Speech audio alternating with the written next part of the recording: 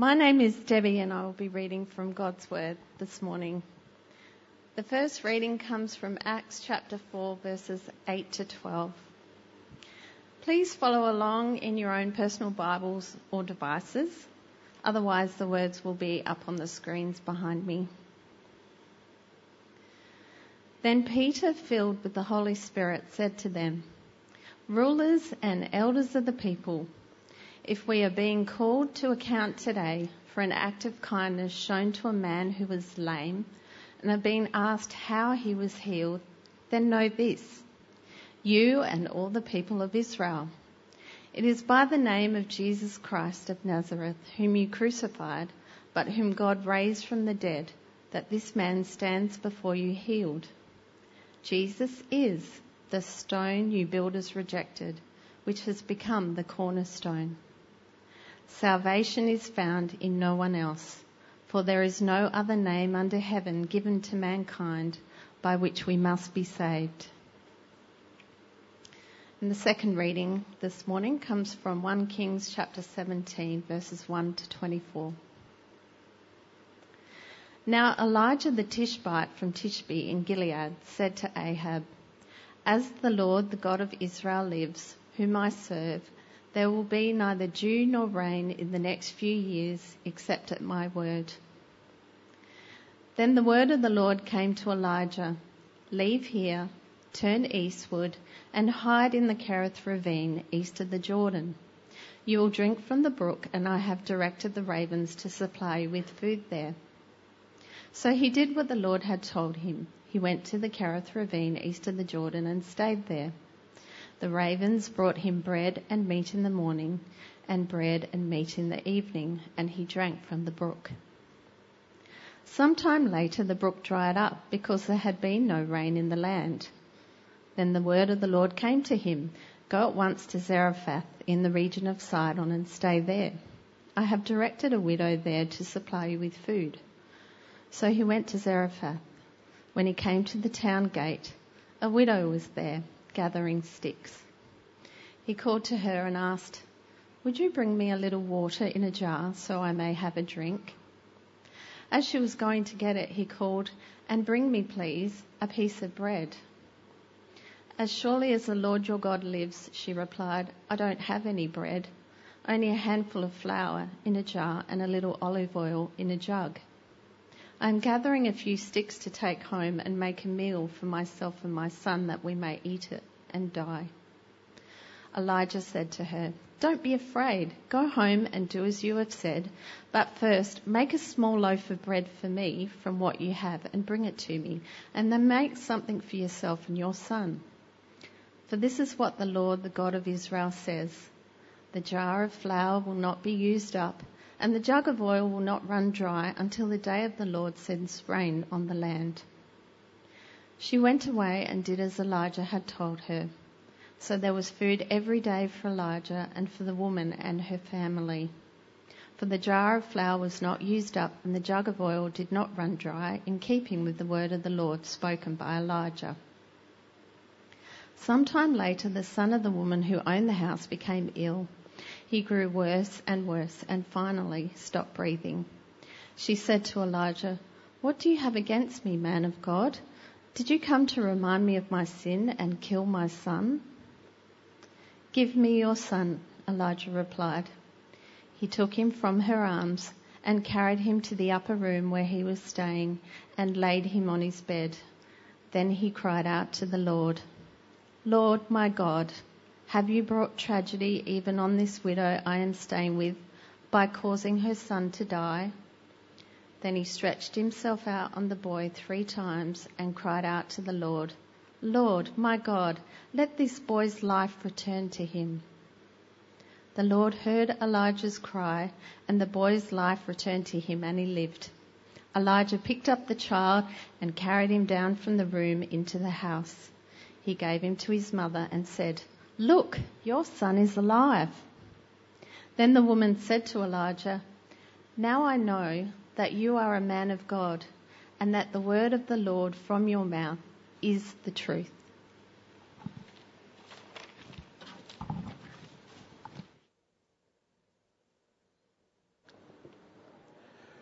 Thanks, Debbie. Morning, everyone. My name's Mark. If you haven't met, I'm one of the pastors here at Trinity Church Modbury. Now, we're in the middle week of the school holidays, so things are a little bit different this week. Kids are going to be in for the whole service, so I'm going to give just a minute now for any kids who want to go down to the back with Barb and grab some pencils and some crafts just to keep them amused and entertained throughout the service, or any adults who want some pencils and craft as well to keep them entertained through the service. I'll give you a minute now just to head back there and do that.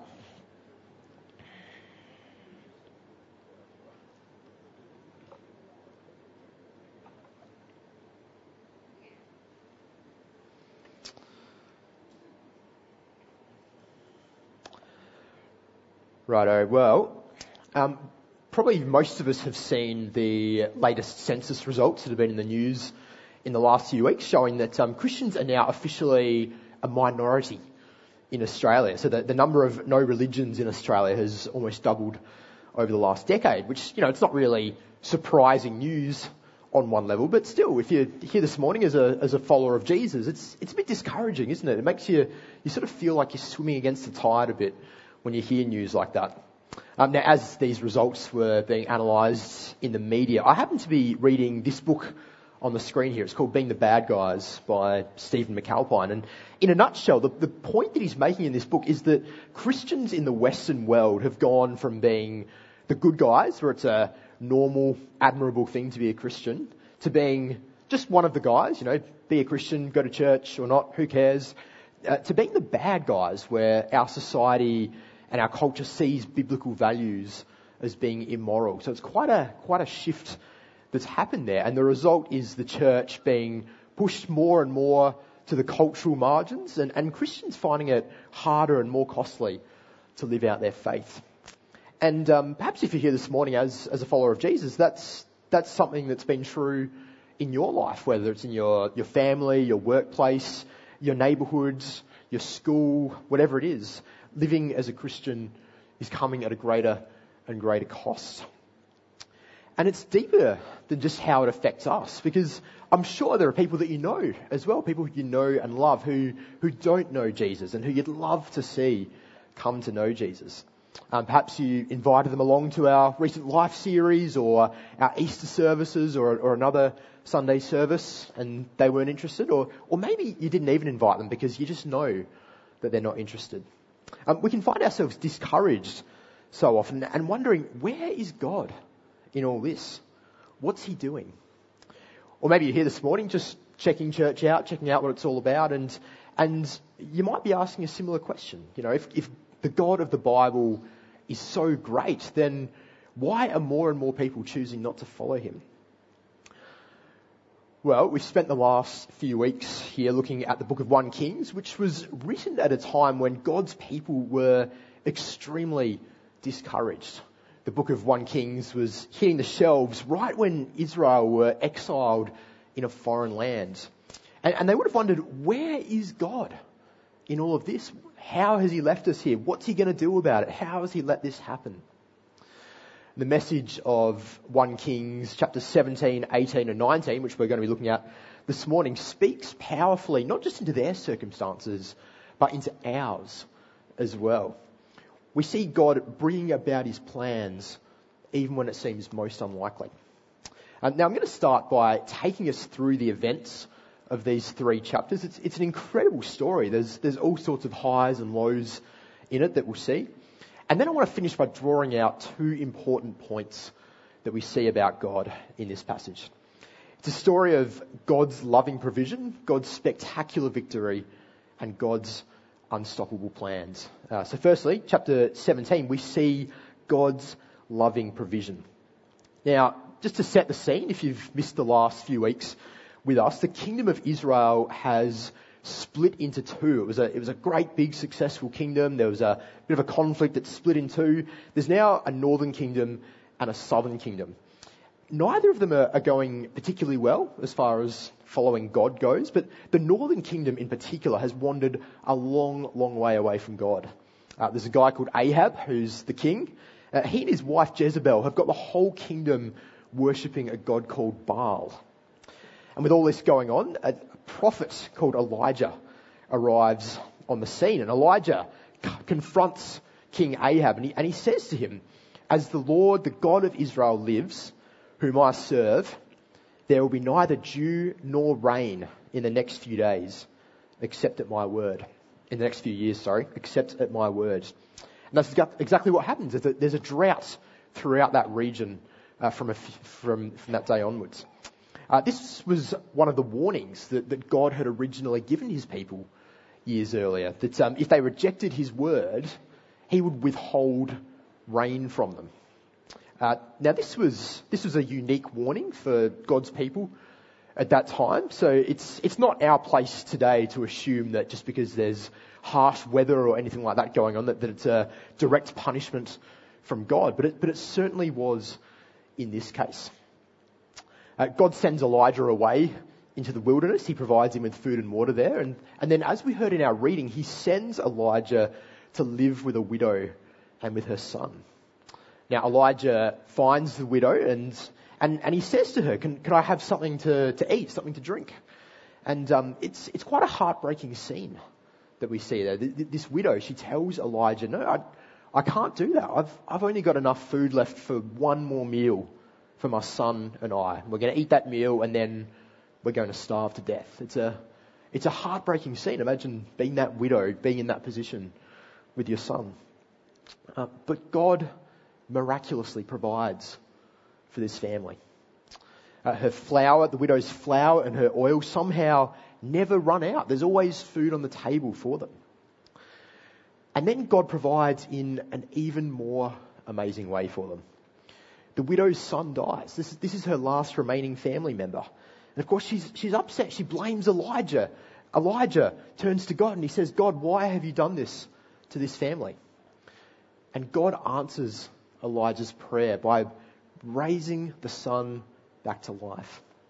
So we have God's loving provision. And then in chapter 18, there's God's spectacular victory. Now, up until this point, we've had 3 years of drought, which is pretty hard to imagine on a day like today. But there's a severe famine in the land. They haven't had rain in 3 years. And Elijah, he comes along and he meets up with a guy called Obadiah. Now, Obadiah, we read, works for Ahab. He's King Ahab's palace administrator, so he's got a lot of power in Ahab's kingdom. We also read that Obadiah was a devout believer in the Lord. While Jezebel, Ahab's wife, was killing off the Lord's prophets, Obadiah had taken 100 prophets and hidden them and supplied them with food and water. So this is a guy who is courageously living out his faith. If he gets caught doing this, he's in big trouble. Obadiah arranges a meeting between Elijah and Ahab, the king, and Elijah confronts the king. He says to him, "You have brought this drought on Israel by abandoning God's commandments and worshipping Baal." And then he says to him, "Look, all right, let's see which God is better. Who's better, God or Baal?" And so the showdown begins. It's held on Mount Carmel. This is what Mount Carmel looks like at the moment. Probably a few less power cables back in Elijah's day, but apart from that, pretty similar. Representing Baal, we have 450 of his prophets. Representing God, we have just Elijah. And the winner is, as Stephen showed us in the All Ages spot just before, the winner is the God who can set a sacrifice bull on fire. Seems like a pretty reasonable thing for God to be able to do. So the Baal prophets, they come along, they choose their bull, and all day long they pray to God. They pray to Baal, They slash themselves with swords. They bleed everywhere to try and get Baal's attention. But nothing happens. Baal doesn't show up. And then Elijah steps up to the plate. He gets 4 massive jars of water and pours them all over the bull, all over the wood, which makes it pretty hard to light a fire. And then we read, at the time of the sacrifice, that's important. I'll come back to the idea of a sacrifice a bit later. But at the time of sacrifice, the prophet Elijah stepped forward and prayed, "Lord, the God of Abraham, Isaac, and Israel, let it be known today that you are God in Israel, and that I am your servant, and have done all these things at your command. Answer me, Lord, answer me, so these people will know that you, Lord, are God, and that you are turning their hearts back again. What happens next? Well, we read that fire of the Lord fell and burnt up the sacrifice. The wood, the stones, the soil, it also licked up the water in the trench. And when all the people saw this, they fell prostrate and they cried, "The Lord, He is God. The Lord, He is God." And to complete the victory, God answers Elijah's prayer and sends heavy rain on the land. The drought is over. God's spectacular victory. And finally, in chapter 19, we have God's unstoppable plans. Now, that's a pretty big high in chapter 18. That's Elijah's walking away from that feeling pretty good about things. But then things go downhill quickly. Queen Jezebel finds out about what's happened, and instead of saying, "Look, isn't God great? Maybe we should worship Him instead." Instead of doing that, she promises to kill Elijah. Elijah hears about this, and obviously he's a bit concerned. If a queen wants you dead, that's generally not a good thing. But he's also bitterly discouraged as well. God's victory in chapter 18, it seems to have changed nothing. Israel are always going to follow their king. Israel's king seems to always be following his queen, and Israel's queen is murderously opposed to God. Nothing has changed. Israel is still rejecting God. And Elijah has had enough. He just wants to die. And in the midst of this, God draws near to him. God gives him food and drink to strengthen him. And he also leads Elijah to the very same mountain where all those years ago Moses received the 10 Commandments. And Elijah, he says to God, he says, "I've been very zealous for the Lord God Almighty. The Israelites have rejected your covenant, torn down your altars, put your prophets to death with the sword. I am the only one left, and now they are trying to kill me too." It's a pretty down time in his ministry. And God says to him, "Elijah, go out and stand on the mountain. My presence is about to pass you by." And so Elijah goes out, he stands on the mountain, and we read that a powerful wind flies past him, but we read that the Lord was not in the wind. We read that an earthquake came, but God was not in the earthquake. And then there was a fire, but God was not in the fire. And finally, there was a gentle whisper. God was present in his word. And he speaks to Elijah and he says to him, "Elijah, there are three men I'm going to raise up, and I'm going to use those 3 men to bring about my judgment on Israel for rejecting me. But that's not all. I'm going to spare 7,000 people who have been faithful to me, 7,000 people who haven't worshipped false gods."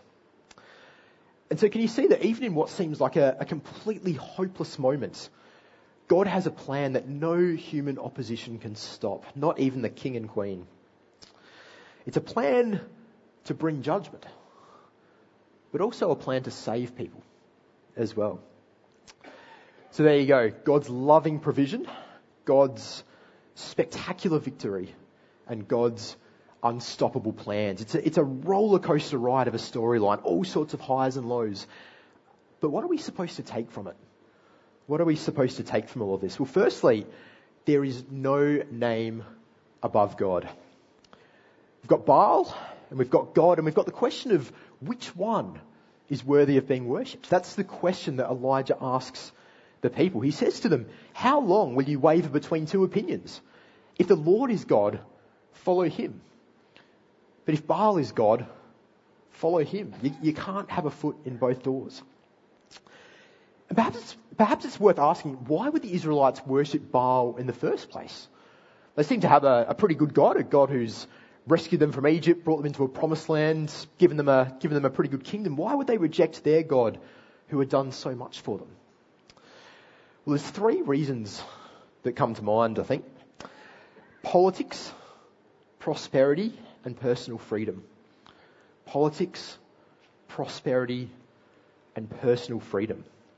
So firstly, politics. You've got the king and the queen who worship Baal. It's pretty good to be on the right side of the people who are in power, isn't it? To do what they want you doing. Prosperity. Well, Baal was a god of rain. He was supposed to be a god who could bring good rainfall. Rainfall is obviously an important thing, and so it couldn't hurt to be on good terms with the rain god. And then finally, there's this personal freedom. The God of the Bible might be a pretty good, powerful God, but he also has a lot of rules and commands, whereas Baal lets you do pretty much whatever you want. That's pretty tempting. So politics, prosperity, and personal freedom. And if we're being honest, these are real temptations for us today, just as much as they were for the Israelites back then. Putting God first in my life seems, like a pretty fair enough, pretty easy thing to do, until it impacts a relationship I have with someone, until it puts my nose out of joint with influential people, until it costs me something, or until it stops me from doing something that deep down I really want to do. Politics, prosperity, personal freedom. Can you think of a time when living for God has perhaps cost you in one of those areas? Or when going after one of those things has drawn you away from God? Or perhaps for you, a barrier for choosing to follow God and to live for him is that you'd have to make sacrifices in one of those ways. Politics, prosperity, and personal freedom. See, 1 Kings, it's so much more than just ancient history. It's God's word for us today. And as attractive as it might have been for the Israelites to worship Baal, we see clearly in this passage that God is superior. Baal is meant to be a rain god, but he can do nothing to stop the drought. 3 years, there's nothing he can do about it. The widow who Elijah goes and lives with, she's not an Israelite.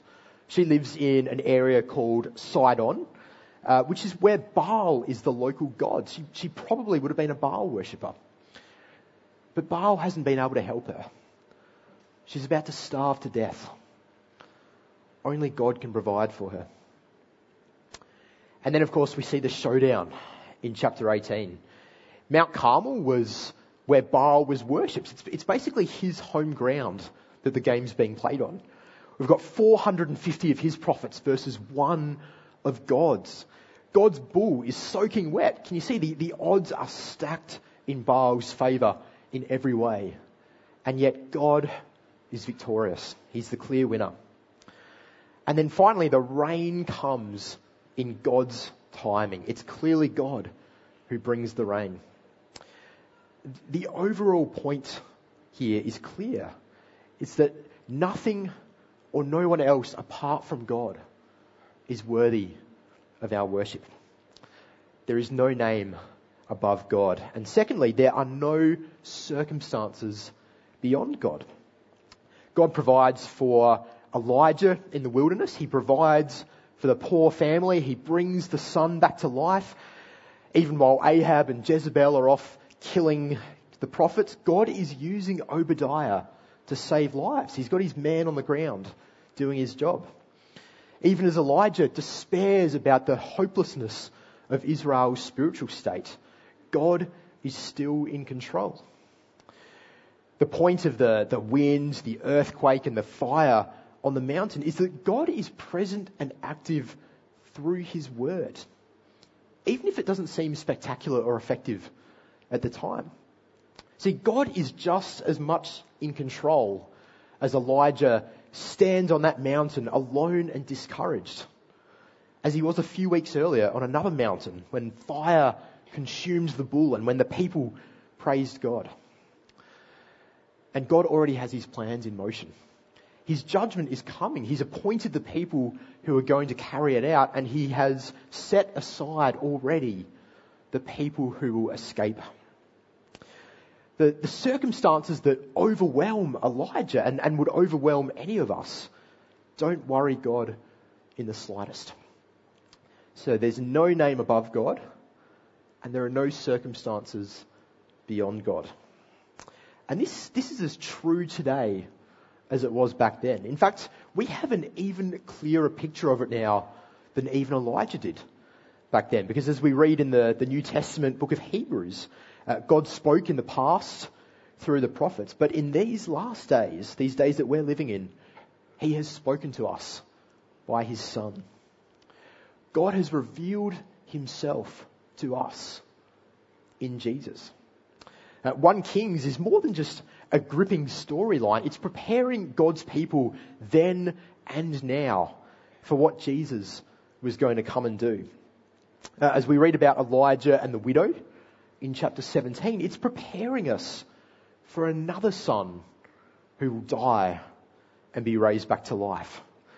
In chapter 18, the sacrifice that God uses to declare his victory is preparing us for another sacrifice, one that will signal God's ultimate victory. And that's the sacrifice of Jesus on the cross, dying in our place to bring us to God. The crucified, resurrected Jesus is the only one who can save us. We read it in our Acts reading just before. Salvation is found in no one else, for there is no other name under heaven given to mankind by which we must be saved. It's the name of Jesus alone. The events of Elijah's day are preparing us to live with Jesus as our King. There's no name above Jesus, and there are no circumstances beyond Jesus. So, have you made Jesus your King? Have you made Jesus your King? Is that a decision that you have made? That trusting in Jesus is the only way to God? That Jesus is worth going all in for? Is Jesus just a nice part of your life? Or is he the one who owns your life? Is he the one who calls the shots in your life? If this is something that you're still working out, still thinking through, we'd love to be as helpful as we can as a church for you as you think through those next steps. We're running an event called Christianity Explored in a couple of weeks' time. We meet on Monday nights and we'll go slowly through the Gospel of Mark, and we'll unpack the life, the death, the resurrection of Jesus, and we'll be working out, is Jesus worth following? Is Jesus worth giving our lives to? Come and have a chat with me, or go onto our website and have a look if you have more questions about that. If you're someone here who has made that decision to trust Jesus and to live with him as your King, are you committed to trusting Jesus in all circumstances? Do you believe that his word is effective and his purposes are certain regardless of the circumstances that we see around us? When we look on the news and the statistics seem to tell us that God's people are on the wrong side of history, when following Jesus comes at a cost, when sharing with people about Jesus is hard and it doesn't seem to make any difference, when all these things happen, Jesus is still in control. His word is still powerful. His plans are still unstoppable. Do you trust in that at all times? You know, it shouldn't surprise us that many of the countries around the world where the gospel is spreading and the church is exploding with growth, they're also the countries where Christians are being most heavily persecuted. It's God's way of showing us that there are no circumstances that are beyond him. When we look at the cross where Jesus laid down his life for us, we see two things, I think. Firstly, we see that God held nothing back in his love for us. He sent his own Son to die for us. God is worthy of everything that we can give him, everything and more. Second thing we see is that in the worst of circumstances, God's own Son dying, God achieved the most wonderful of outcomes, saving us, bringing us to God. There's nothing that we face today that's beyond God's purposes. Elijah's experience, the highs and lows of what he experienced, shows us things about God that are clearly revealed to us today in Jesus. It shows us that God is alone worthy of our worship, and that no circumstances and no opposition can get in the way of his good purposes. Let me pray for us. Father in heaven, we praise your name above all other names. You alone are worthy of our worship. Even in seasons of discouragement, we trust that you are powerfully at work in ways that are beyond our understanding, bringing your good purposes to fulfillment through Jesus. And we pray that you'd help us to live confidently in this knowledge. Amen.